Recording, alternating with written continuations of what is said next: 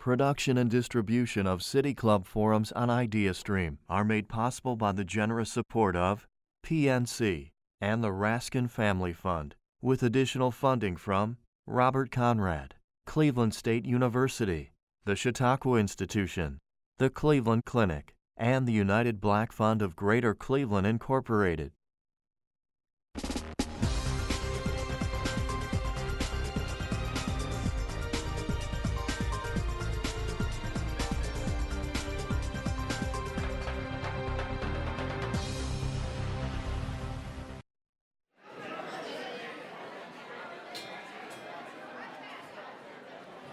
Good afternoon, everyone, and welcome to the City Club of Cleveland. I'm Sheila Wright.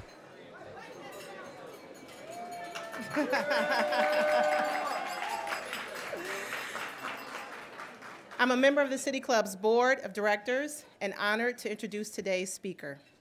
He's the co-founder and the board chair of PolicyBridge and the vice president of public affairs and Chief Talent Officer at RPM International, Randell McShepard.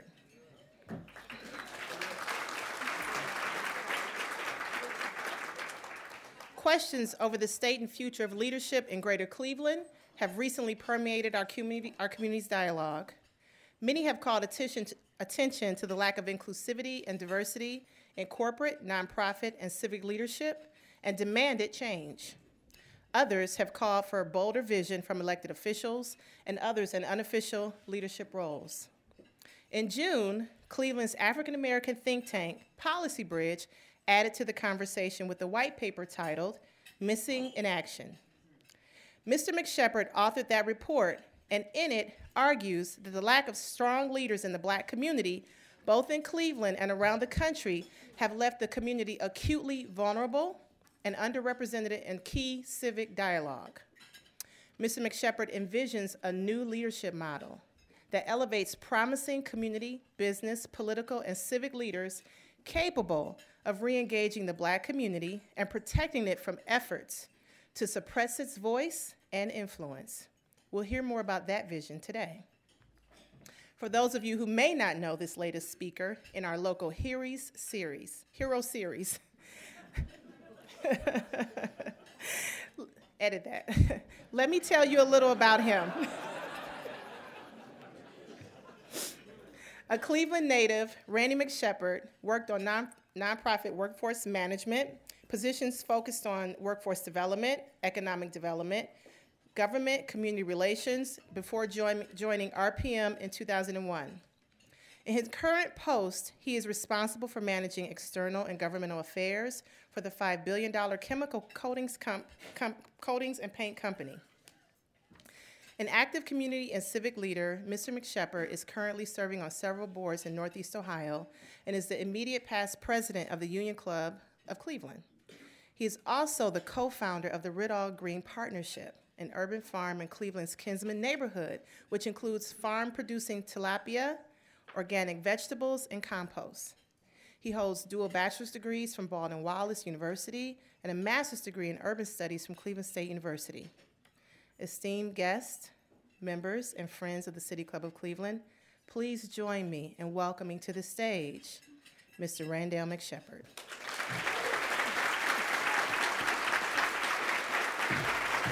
Thank you.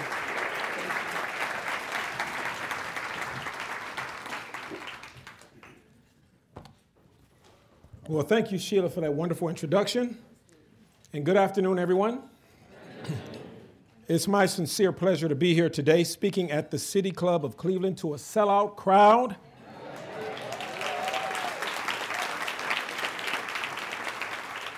Mom, look at me now. It's great to see so many friends and colleagues in the audience who I tremendously respect, and I sincerely thank you all for making the time to be here. I must acknowledge my wife, Gail, and my son and daughter, Anthony and Madison, and all my close friends here at the head table. And I'm excited and proud to talk about the recently released PolicyBridge analysis titled Missing in Action. But before I delve into the report, I'd like to say a little bit about PolicyBridge, which is celebrating its 15th anniversary this year. Yes, thank you. The mission of PolicyBridge is to create and sustain high-quality discourse addressing public policy issues affecting African Americans and other disadvantaged populations, to enlighten citizens and catalyze action. We have released over 16 publications and coordinated 22 community forums since our inception. We have facilitated public policy advocacy classes, piloted education and leadership programs, conducted and analyzed research, and much more. And for more information on PolicyBridge, please visit us at policybridgeneo.org. Now to transition back to the Missing in Action report, let me start by stating that I have learned that a good number of people that are discussing or debating this report across the city have based their opinions or positions solely on the Plain Dealer article, which gives a limited perspective on the depth and breadth of the full report. By example, I have heard from a few people that the report states that there are no black leaders, which we all know would be a ridiculous thing to assert. Many of them are in the room today. Yes. In light of this discovery, I have hard copies of the report for those of you here who have not, who have not had a chance to read it, which will be available in the lobby as you exit. The report is also available on our website, policybridgeneo.org. I'd like to open with a quick story that some of you might have heard me share when I was selected as the Black Professional of the Year in 2011. In the year 2000, I was in the 40 under 40 class of Kaleidoscope magazine. In 2001, Cleveland State University presented me with the Emerging Leadership Award. In 2002, Small Business News included me in an article referencing new business leaders. In 2003, Inside Business listed me as one to watch. In 2004, the Plain Dealer noted me among a group of emerging leaders. After similar acknowledgments and articles in 2005 and the years afterward, on one particular day, I bumped into a fellow named Dennis Roach, who used to head Cleveland's Convention and Visitors Bureau. And after a little small talk, he turned to me and he said, "Randy, you've been an emerging leader for about a decade. Haven't you arrived yet?" It was funny when he said it, but it actually stuck with me for many years thereafter. Once I became more established or arrived as a leader and started engaging with other minority professionals, I was struck by the fact that many of our aspiring leaders can, in fact, remain suspended in a perpetual emerging cycle where they're never seen as anything more than an emerging leader with potential, while never getting the chance to prove what they can do or contribute to the community.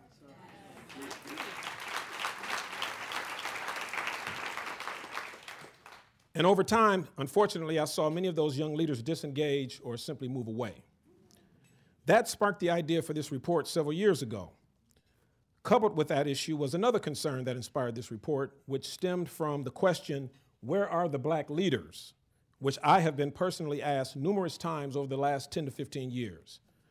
Oftentimes, the individuals that posed the question were trying to find minorities for nonprofit board seats, or in other cases, they might have been referencing civic leadership posts or nonprofit or corporate leadership positions.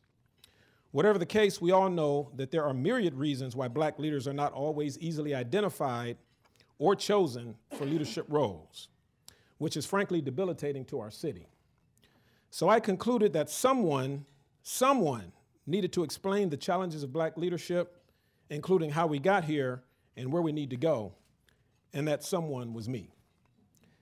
The report titled Missing in Action was released in June with much fanfare and has generated what I will call provocative discussion. Thanks in part to the Sunday front page coverage provided by the Plain Dealer.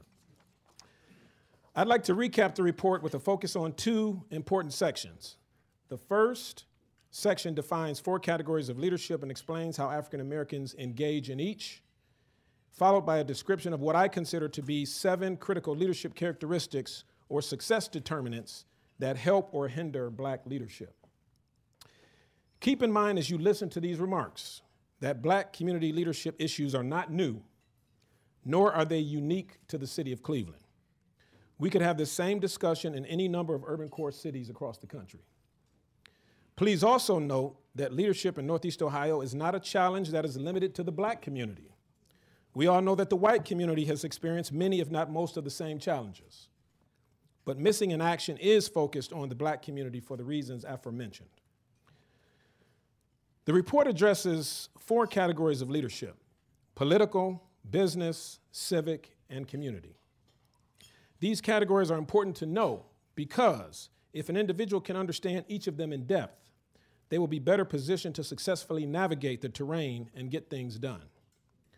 When young people approach me to say that they want to be a leader, I often suggest that they pick one of these categories to master as a first step, as being a leader in all 4 categories is rare and takes a long time. The first area that is probably the most controversial and challenging to navigate is political leadership. As we all know, the civil rights movement and the right to vote led to Black politicians being elected at a fast clip. As a result, Black elected officials, and I'm going back several decades now, attained power quickly. And it took several years for the other leadership categories, civic, business, and community, to catch up. And as a result, we had a small number of political leaders who co-opted the leadership roles and responsibilities for all matters pertaining to the Black community. I'm not blaming those leaders for standing in the gap until the other categories could catch up, nor am I saying that their motives were intentionally deleterious. But I do believe that the challenge emerged when those leaders would not concede any power and became gatekeepers. That's when we started to experience the phenomenon of old guard leaders and the perception that they wanted to maintain control. This became evident as a small number of political leaders became the conduits into the Black community for business leaders, civic leaders, and other power brokers that needed to negotiate with the Black community. And I believe that this caused a long-term problem for Black Cleveland because we became so focused on political power that it diverted our attention from concurrently developing economic power. Thank you. All of this created a distrust of the political ecosystem for many. That distrust or disinterest over time led many younger leaders to remove themselves from political circles and neighborhood associations, often choosing to go it alone, perhaps feeling more connected to political information found on social media. The main point here is that there is a need to better engage all citizens in the political process versus having large numbers feeling left out. We are seeing younger elected officials coming on the scene, but we need more, and we should be deliberate in our actions to ready them for leadership positions. Business leadership. While there are successful businesses in the Black community, we all know that there should be a lot more, and they should be better represented in high-demand sectors. By example, PolicyBridge wrote a report a few years ago titled The Fusion of Inclusion, which showed that while technology and IT companies are among the fastest growing in the state of Ohio, only 1% to 2% of all companies in the field were owned by African Americans and Latinos. We still have many small Black businesses, and a majority of which are sole proprietors. And while many of those entrepreneurs are able to sustain their families and enjoy comfortable lifestyles, they most often aren't in a position to step out and lead major initiatives on behalf of the community in the way that a large majority-led corporation can. This is not because they don't care, but rather because they're most likely focused on running their businesses.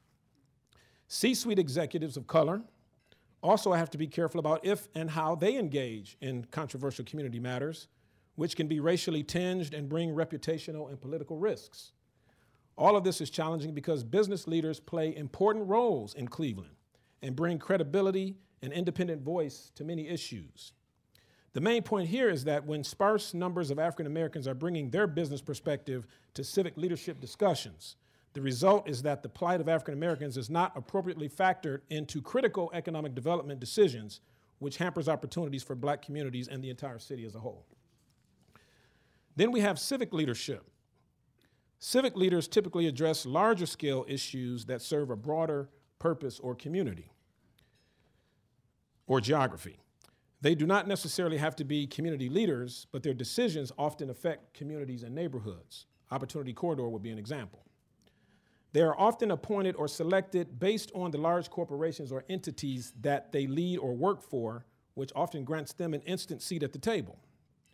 They work with organizations like chambers of commerce, arts and culture organizations, philanthropy and economic development intermediaries. And many go unnoticed because they don't have to be community-facing to wield power and influence. Civic leaders lobbied for the Rock and Roll Hall of Fame, the Republican National Convention, the bid to attract Amazon headquarters to Cleveland, and for the renovation of Quicken Loans Arena, just to cite a few examples. Civic leaders are critical to a community's progress, but community credibility is not a requirement to be a civic leader. Being a civic leader stems from proven leadership in other areas, especially the business or nonprofit sector, where African American leaders happen to be underrepresented. Community leadership. Cleveland and most urban core cities have hardworking community leaders who have worked for decades as block club presidents, church leaders, and heads of neighborhood associations. They know the issues and are passionate and well-respected for their years of commitment to the cause. They are also, in most cases, battle-tested. And if you don't believe me, I would encourage you to go to visit a ward club meeting in the Cleveland neighborhood. Community change is impossible without community leadership. But community leaders are typically dependent on elected officials, businesses, and philanthropic leaders to provide political and financial resources necessary to move projects forward. Community leadership is a category that has traditionally been open to all and is therefore a good foundation and a safe space for emerging leaders to cut their teeth and learn about organizing, networking, fundraising, and politics. Community leaders are most often associated with leading issues and challenges in their respective neighborhoods, but not as frequently as spokespersons working on behalf of the entire African American community. The exception to that rule, of course, would be those individuals who advocate for broader issues such as health disparities and social justice. So to summarize this section of the report, each emerging leader should evaluate which of these categories best fits their current circumstances and career status. With these categories of leadership defined, the answer to the pressing question that I referenced earlier, where are the black leaders, should be easier to answer. They are represented in each of these categories. However, if the black community can understand how these categories operate and how they ideally can complement each other, successful outcomes can be achieved. I now move to the 7 determinants of success. This next section of the report addresses those 7 critical determinants based primarily on my personal experiences and observations over the course of my career. I believe that having as many of these characteristics or tools as possible increases the likelihood of success for African American leaders. I do believe that these determinants illuminate why there are limited numbers of recognized African American leaders. To be a leader, you need the following: credibility in the grassroots community. Winning the trust and respect of the grassroots community is significant and shows that an individual has done enough important work in or on behalf of a neighborhood or a community. This is how elected officials build a base of supporters to get into office, and it is also how community development corporations keep in step with the pulse of the residents. Community credibility is most easily attained through engagement and hard work. So if you want the support of the grassroots community, you need to be known as a doer and a trusted ally. Credibility in civic and corporate circles.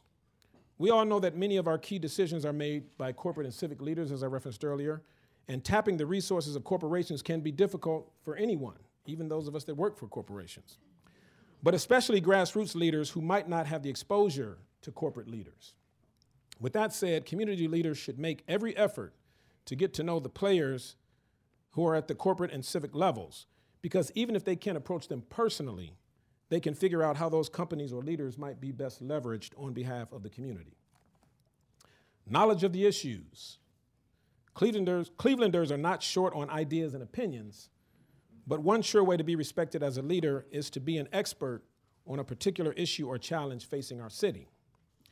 Those who can go beyond mere opinion and speak with authority about issues backed with data and real-world experience establish immediate credibility. Therefore, sharpening knowledge and deepening one's experience on a particular issue can catapult any leader to the next level. Then we have track record of success. Those who are called repeatedly for leadership positions, whether they like it or not, are those who have often demonstrated a track record of success. They have consistently delivered on projects and initiatives and are therefore considered proven commodities. The time it takes to reach a point where your work is tested and proven can be a point of frustration for young leaders who often feel that they are overlooked. But emerging leaders should take this as a challenge and know that it is the caliber of their work over time that will serve as the best evidence of their capabilities and potential. Next, we have appetite for leadership. There are many smart, capable African Americans in Cleveland who are exhibiting their talent on a daily basis in corporations, universities, law firms, churches, CDCs, governmental entities, and more, who are often asked to take on leadership posts. However, they choose not to get involved because they simply don't have the interest or would prefer to do without the political strife, the unflattering media coverage, and community ill will that sometimes comes with stepping out on a controversial issue. There's an old saying that no good deed goes unpunished, and there is some truth to that. So those seeking leadership roles need to have a real appetite for it, or their leadership run will be short-lived. Then we have autonomy. We have some people out there who have brilliant ideas and perspectives, but cannot speak out because they don't have the political cover at their places of employment and understandably don't want to lose their jobs for taking a stand on something that has upset the establishment. I have heard many stories of emerging leaders having their jobs threatened because they took a controversial position on a matter that upset a community power broker. This is disheartening because it stagnates progress and kills the spirit of innovation and engagement amongst our young leaders. Therefore, we need to provide cover for emerging minority leaders wherever we can.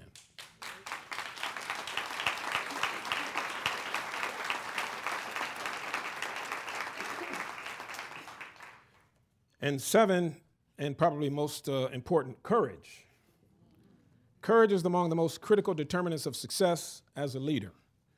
Courage to stand up to leaders who are more powerful. Courage to be quoted or misquoted by media sources. Courage to endure the likely negative hits to one's community standing and overall reputation.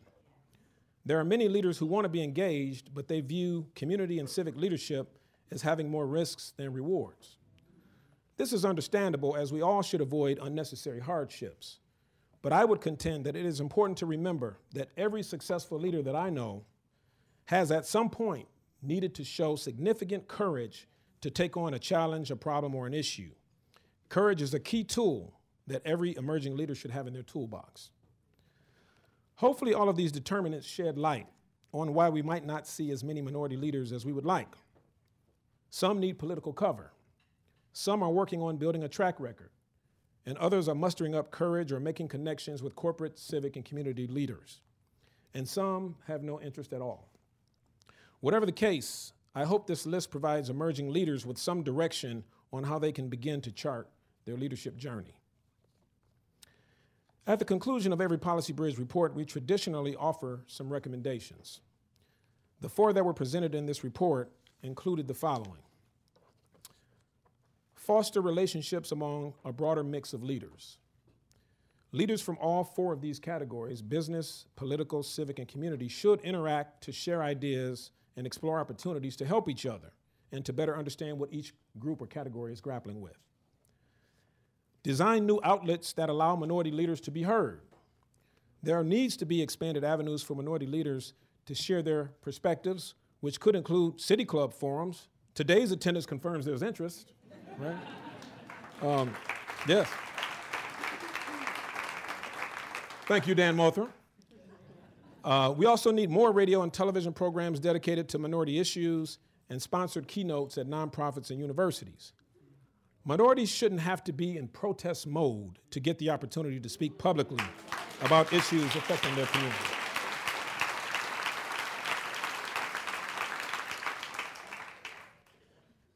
Next, incorporate community leadership into high school and college curriculums. Students need to learn at an early age that they can and are expected to be active citizens that seek change in their communities. We all know that the old civics courses are long gone from most school curriculums, but perhaps we could all rally together and do what we can to bring them back in some form. And then we have support civic and community training programs aimed at minority communities. Courses on public policy advocacy should be taught at the neighborhood level, and Racial Equity Institute training and community organizing workshops can help to encourage residents to monitor more closely the impact of systemic racism, neighborhood disinvestment, and weak political leadership, and most importantly, what they can do about it.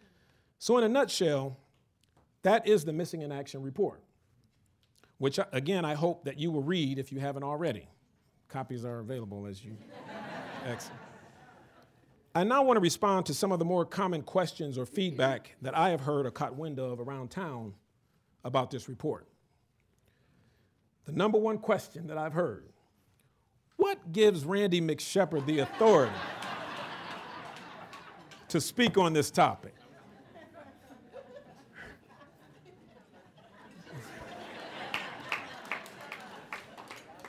First of all, it's a fair question, especially for those that don't know me.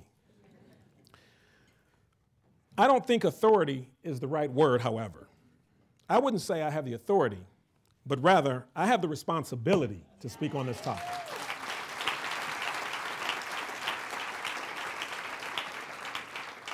I would argue that any of us that care about the future of Cleveland has a shared responsibility to develop and mentor those who will someday stand in our shoes. I'm still in too many rooms where I am the only minority or one of a mere few. And that has to change, because inclusion is what will help Cleveland and Northeast Ohio to win in the long run.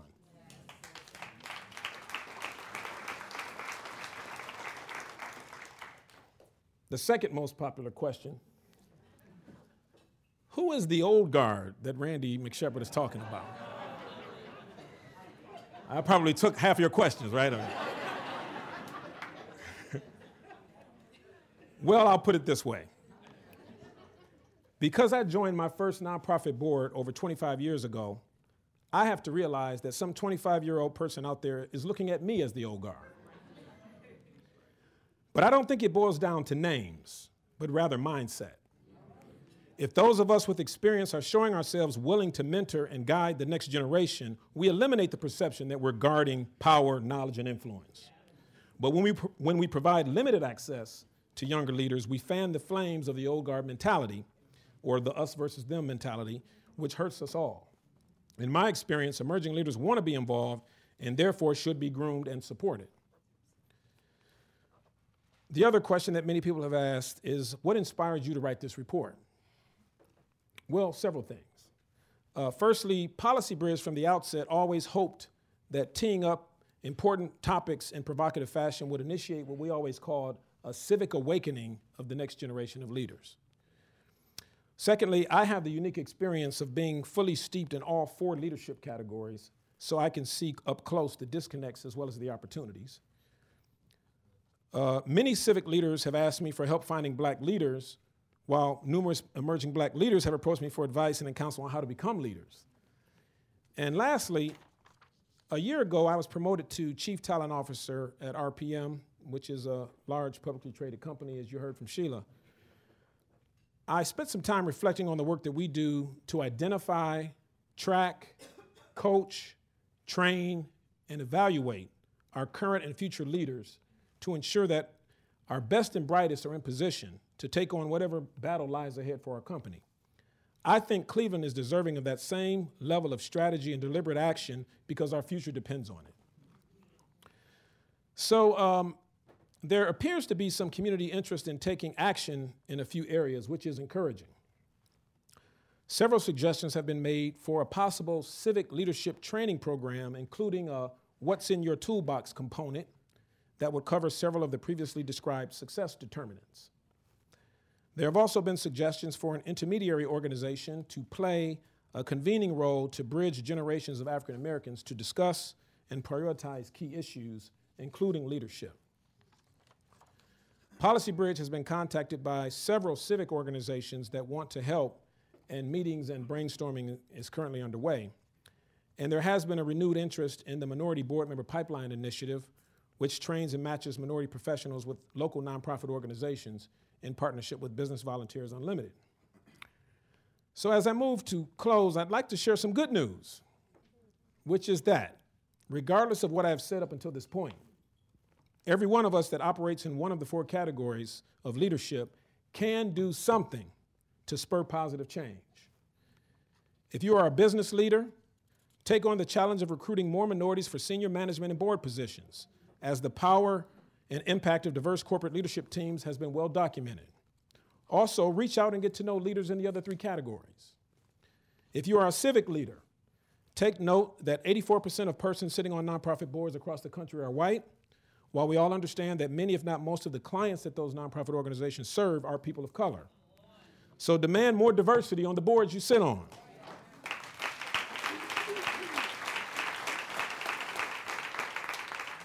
If you are a political leader, take the time to groom the next generation of leaders so that they can avoid the pitfalls you encountered along the way. Teach them how to run for office and how to work with constituents, and share your wisdom about the process of establishing political cover. And if you are a community leader, help the up-and-coming leaders in your community to find their way and to be encouraged. Teach them how to speak truth to power and to appreciate all perspectives, not just their own. In closing, I do want to say that the response to this report has been tremendous, and I am excited that the conversation about Black leadership is alive and well in our community. I would encourage all of you to continue the conversation in your homes, organizations, and workplaces.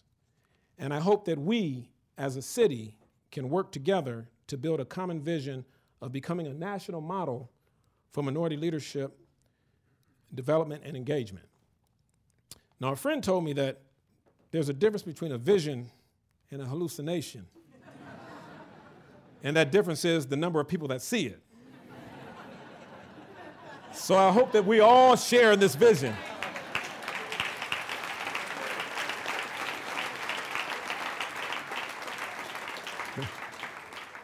Thank you all for attending today's forum, which is critically important to Cleveland and many other cities across the country. Thank you very much.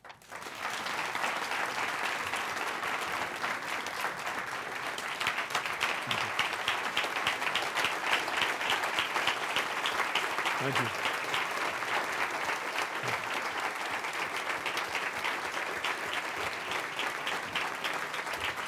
Thank you, brother.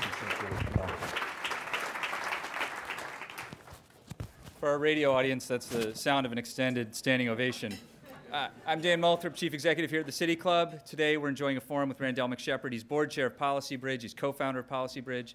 He's also Vice President of Public Affairs and Chief Talent Officer at RPM International Incorporated. We're about to begin our audience Q&A. We welcome questions from everyone, City Club members, guests, students, and those of you joining us via our radio broadcast with WCPN or our live stream. If you'd like to tweet a question, please tweet it at the City Club, and our staff will work it into the program. Holding our microphones today are Content Coordinator Bliss Davis and City Club intern Rimi Orsanya. May we have the first question, please?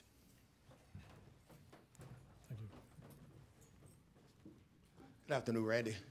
I have read the report, and I appreciate you and PolicyBridge over the years putting this report and other reports together.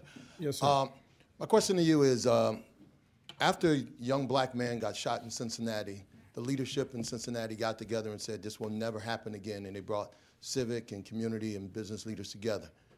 After a 13-year-old boy in Cleveland, Tamir Rice, got shot and killed, we went back to the status quo. My question to you is, the difference was in Cincinnati now, because I'm quite sure you read it, the Linden Tree just came out with their report of the top 50 cities for minorities to do business in. Yeah. Cincinnati was ranked 10th. Cleveland was ranked 48th. But yet your report says that we need to hold forums and utilize the same apparatus, such as City Hall and the Greater Cleveland Partnership. Two organizations ran by two individuals that have been on the same platform for over 60 years. So is there a contradiction in moving to a new apparatus that you talk about, but yet your report says, let's continue to use the same apparatus? Well, good question, Zach. I don't think we can afford to be a one-trick pony. We need many organizations, institutions, et cetera, to participate in any type of solution. City Hall is City Hall, and last I checked, it's still the governing body for the city of Cleveland. So whether we like it or not, that's one entity that we should be using and leveraging to solve city problems. The same is true for Greater Cleveland Partnership. They're the Chamber of Commerce. We can all debate whether or not we think they're effective or not, but until there is some other apparatus built, they are in place. They are receiving dues from major corporations like RPM and others to do a job. So the report recommendation listed those two entities as a couple that should be considered for the dialogue, but certainly it wasn't meant to be the exhaustive list of who should be at the table. So I would leave it with that there are many other organizations out there, and it's probably time for them to step up and be counted and to be a part of the solution is what I would suggest. Just listening to you today certainly gives you the authority to make the statements that you've been making.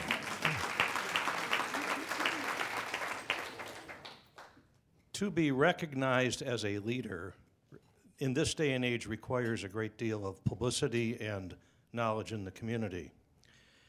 Last week here at the City Club, Dee Haslam was the speaker, co-owner of the Cleveland Browns. She spoke at some length of the efforts the Browns are making for inclusion and diversity, which, at least in the football world, seems to have had some success, but it's taken an awfully long time to get minority coaches and front office personnel. I'm thinking, however, of the players, the young guys. In the ancient world, the winners of the Olympics were automatically the leaders of their communities. Is there any program that you are aware of that incorporates some efforts to encourage, shall we say, successful athletes? You look at what LeBron James has done in Akron, and that is absolutely marvelous. Can we get others of these young men focused on something other than their football careers, which are likely to be rather short-lived? Yeah, good question. I haven't researched that, and I learned at an early age, or early in the game of being a think tank, that you don't say a whole lot about things you haven't researched. But I can tell you one example in Cleveland that I think is doing that, and that would be the Ginn Academy and Coach Ginn. And what he's been all about teaching those athletes that it's a lot more than sports. And a lot of the young men that have gone on to make it to the NFL have carried those lessons with them, and I think are a bit more philanthropic than perhaps some of their peers. But that is one school that I can say I've visited, I've talked to the students, I've talked to the teachers, I've talked to Coach Ginn, and I know that's a message that he conveys day in and day out. Thank you for being here.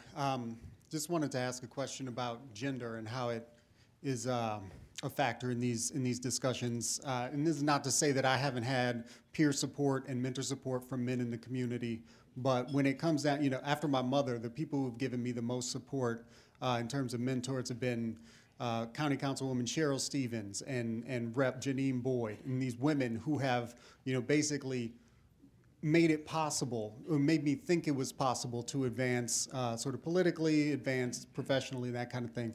And so I wanted to know, in your experience, how does gender play a role in that? Or are black men doing the same mentorship for black women? And because I know historically black women have been, thrust into the supporting role a lot of times. And so I wanted to know, are we returning the favor that I know I've benefited from? Well, all right. Well, I can only speak for myself when I say, if you are a black woman in this room that I've ever mentored in any form or fashion, please stand.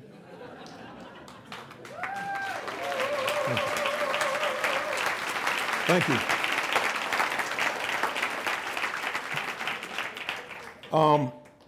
I did that just to say that I certainly have always tried to mentor women, men, it doesn't matter. I think the mentorship problem is just a bigger issue. it depends on who you're connected with. You mentioned some great people, and they're just naturally gifted that way and want to reach back and help. I think that I would take that as a challenge, maybe to black men, to remember that there are younger black men out there that want that kind of support and mentorship.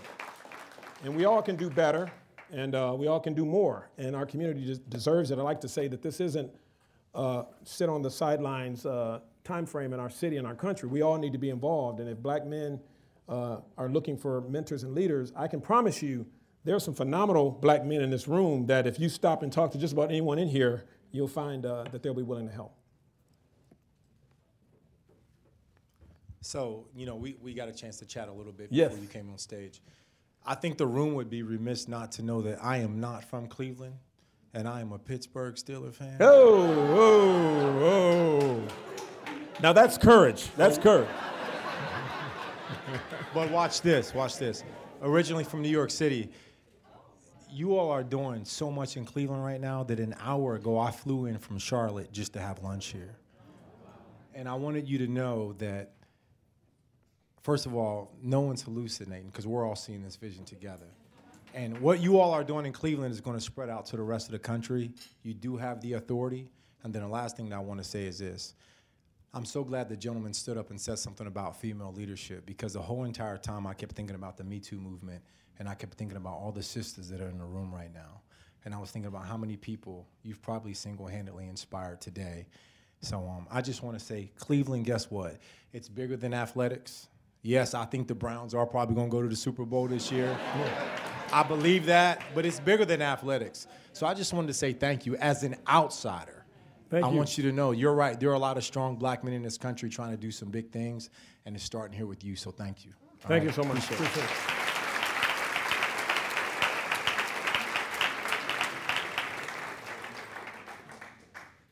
Good afternoon. Oh, hi. Hey.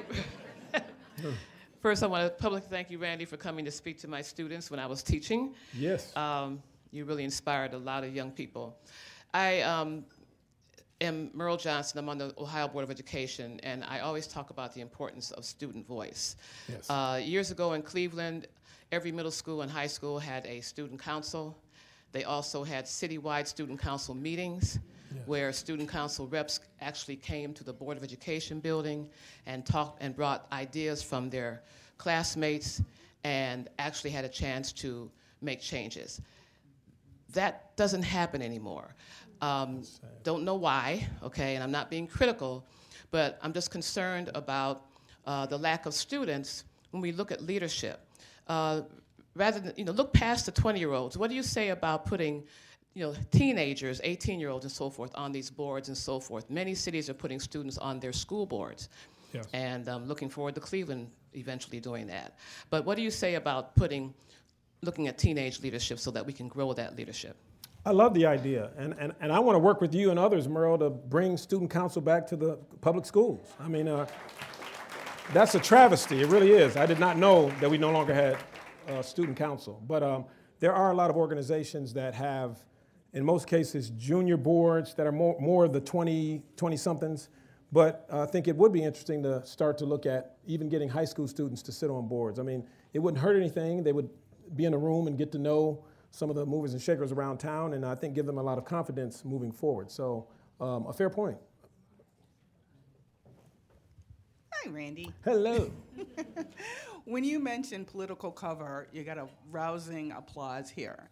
And I know that a lot of times through mentorship and ways to proactively address political cover, as we are transitioning to hopefully a better leadership structure here in Cleveland, things happen. Yes. And how can we, I think, versus the individual way, look at a collective way to deal with providing cover when it's needed almost in real time? Because we've lost a lot of good voices because of this very specific reason in town. So what can we do, especially us more seasoned people, to address this issue? Well, I think we need to come together and have the conversation, an open, honest conversation about the fact that people that would otherwise be likely to step up aren't, because they feel that there's a lot of pressure that will come their way, and to figure out how we can provide that cover. It could be as easy as mentoring, but it could be something more comprehensive around stepping out with some young people with big ideas to say they're not offering this as a solo individual. You have a group of people standing with them. They have the idea and the vision, but we certainly support it. I don't think we do that enough. I always say to people that leadership is lonely. There are many times when people said, if you go out and do it, we'll be there for you. And when it got hot and I turned around, nobody was there. So we have to stop running away when it gets difficult and challenging. That's when you stand together, right? So that's hopefully something that we'll start to do more of here in Cleveland. Thanks for the question. So being a successful leader isn't linear. So can you share an example of a lesson learned from what others seem to be a failure that you leveraged to catapult you into, to being a strong leader? A failure that catapulted me, wow, how much time do we have? I think, let's see, being in a place where I've started several nonprofit organizations. Some of them didn't do so well. Some of them had to be closed down. Others continue to move forward. But I think you can't be discouraged because not every entity that you touch or everything that you're involved with will succeed. Quite frankly, it's been very, very challenging to raise money for PolicyBridge. A lot of funders backed away and said, we supported you for a few years, now it's over. So I think I would say just being involved in initiatives and organizations that didn't have a long life, and I personally don't look at those necessarily as failures. I just look at those as learning opportunities so that the next time I try it, I'll at least know a few more tricks to see it through. But I think you raise a very important point that we all will have failures, especially as we rise to be leaders. And we can't let those difficult times and those setbacks hold us back. We have to keep going, keep pushing, keep climbing. Every leader can tell you horror stories about things they had to go through, but it's worth it because our community is worth it. Well, first of all, Randy, thank you for assuming the responsibility for raising this very important issue. Thank you. And I remember a conversation that you and I had several years ago in which you told me that in the course of 1 year, you had been invited to sit on some 22 boards. Yes. Which was pretty amazing, except for the fact that you were the only African-American leader that most of these nonprofit boards knew, and so they came to you. That's right. So the issue of visibility is critical, and I think you've raised some ideas about how existing leaders can diversify boards, diversify staff. But what advice would you give to the young leaders who are here in the room today about how to raise their visibility? That's an excellent question. Barbara Danforth, who was the epitome of community leadership and visibility. I think we have to understand as young leaders that if you want change, you have to be a part of the solution. You have to put yourself out there. A lot of people get frustrated that they're not as known as they would like to be, but when you ask, well, what are you doing or what organizations are you involved with, they have a very short list, if any at all. So, no organization is too small, but you have to start somewhere. And as I referenced in the report, the easiest way or point of entry would be community leadership. So my very, very first board was a fair housing organization. And, I was in my 20s and, didn't know much about boards, but I learned a ton and eventually worked my way up to become the chair of that board and never looked back from that point.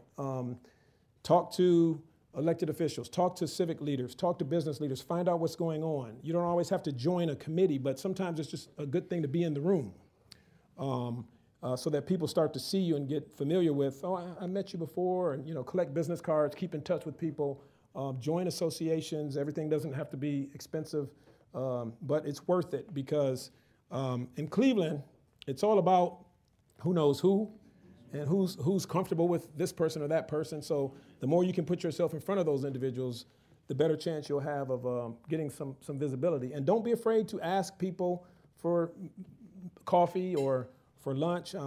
I do a lot of that where people say, hey, would you just give me 30 minutes? I want to tell you what I'm trying to do. I spoke last Saturday for an Urban League event, and I had a young man who was part of a group that performed there walk up and say, "Mr. McShepard, I like what you said. I want you to be my mentor." And Monday morning, I had an email from him saying, "If you can meet me Tuesday after school." And I'm like, I have to meet this kid because he's on the ball. He's at early college at John Hay High School, but I'm going to go and meet with him, and and that's the kind of thing. There's people in their 30s that wouldn't have that kind of confidence. So I think it's just important to know that Cleveland, by and large, is an open community, and if you all reach out, people typically will take meetings, and if they don't, call me, and I'll help twist their arm. So, here it is. No. First two reflections that I have. One is the question about emerging versus leader. I think you're right on the cusp. You're going to get there soon. Keep at it. The second. 2 more years. The second is I loved in your prepared remarks that you dropped 2 or 3 times the term power broker, and I know Dave Abbott really appreciates that because he's going to send books out to everyone now. Oh, yeah. A reflection that I ask you to make is Cleveland has changed over the last 20, 30 years. You being at RPM, it's rare for a major corporation to be headquartered in Northeast Ohio. KeyBank, others, yes, but we no longer have National City, TRW, Forest City, Paul Clark. How do you see the future of this corporate leadership in town, especially when it comes to the civic realm in philanthropy and leadership? What's your forecast 10 years as we are no longer getting Amazon? Yeah, well, it's a good question. I'm actually encouraged by what the tea leaves are saying about the future of corporate America because of what they call activist investors. And we are hearing as publicly traded companies from a lot of our shareholders that they expect not just bottom line profits, but they're starting to ask about diversity and leadership and diversity in your board and what are you doing in terms of community social responsibility? What are you doing in terms of the environment? I mean, we're hearing those things and everyone is taking notice. I'm in a national, I chair a committee for the National Association of Manufacturers, which is the largest trade association in the country. So I'm in the room with all these major corporations and they're all talking about it. So I think that we will start to see companies whether they like it or not, have to pay more attention to that very issue. And I would just hope that Cleveland corporations will continue what has been an unbelievable ride because Cleveland has always had some of the most philanthropic, magnanimous corporations. And as some of the corporations move out and other leaders come in, you just hope that those leaders will continue that. And I think that's where those of us that are in those spaces in corporate philanthropy and other government affairs spaces, the data, we should be encouraging companies to follow suit and showing them and sharing with them the benefit of doing that. Hi. Hi, Cheryl. So I want you to expand on courage. It does take courage to run for public office. It does take courage when you're on the Board of Trustees to make a statement that's different from everyone else. And being a leader is very lonely sometimes. Yes. But it is the courage or faith in your beliefs and a long-term commitment to democracy, and that democracy is embracing of differences. So speak to us about how you believe in the differences you bring to politics and to the corporate structure. Well, sure, you said it so well. I don't know if I need to add much more to it. I just think, you're talking to the first African-American president of the Union Club of Cleveland. Let's just be honest.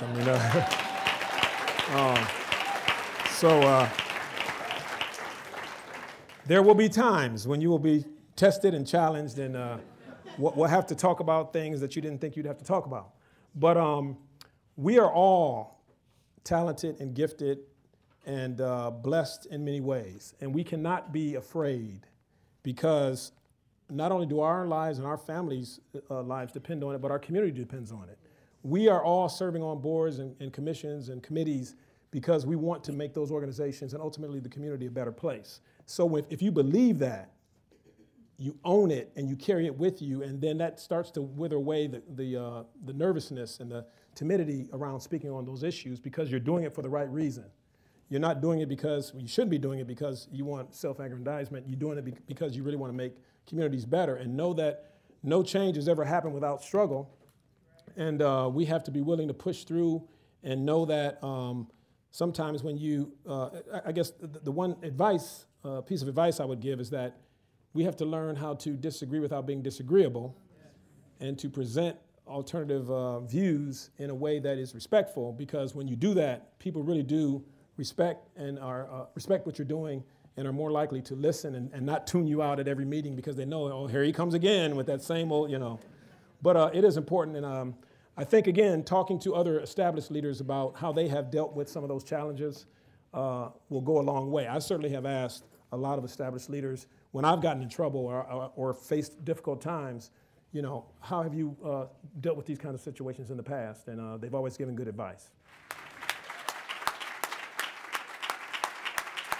We have been hearing from Randell McShepard, Board Chair of PolicyBridge, co-founder of PolicyBridge, Vice President of Public Affairs, and Chief Talent Officer at RPM International. And that brings us to the end of our forum, but certainly not the end of the conversation. I want to thank you, Randell McShepard. I want to thank you, members and friends of the City Club. Have a wonderful day. Keep having this conversation. Our forum is adjourned. For information on upcoming speakers or for podcasts of the City Club, go to cityclub.org. Production and distribution of City Club forums on IdeaStream are made possible by the generous support of PNC and the Raskin Family Fund, with additional funding from Robert Conrad, Cleveland State University, the Chautauqua Institution, the Cleveland Clinic, and the United Black Fund of Greater Cleveland Incorporated.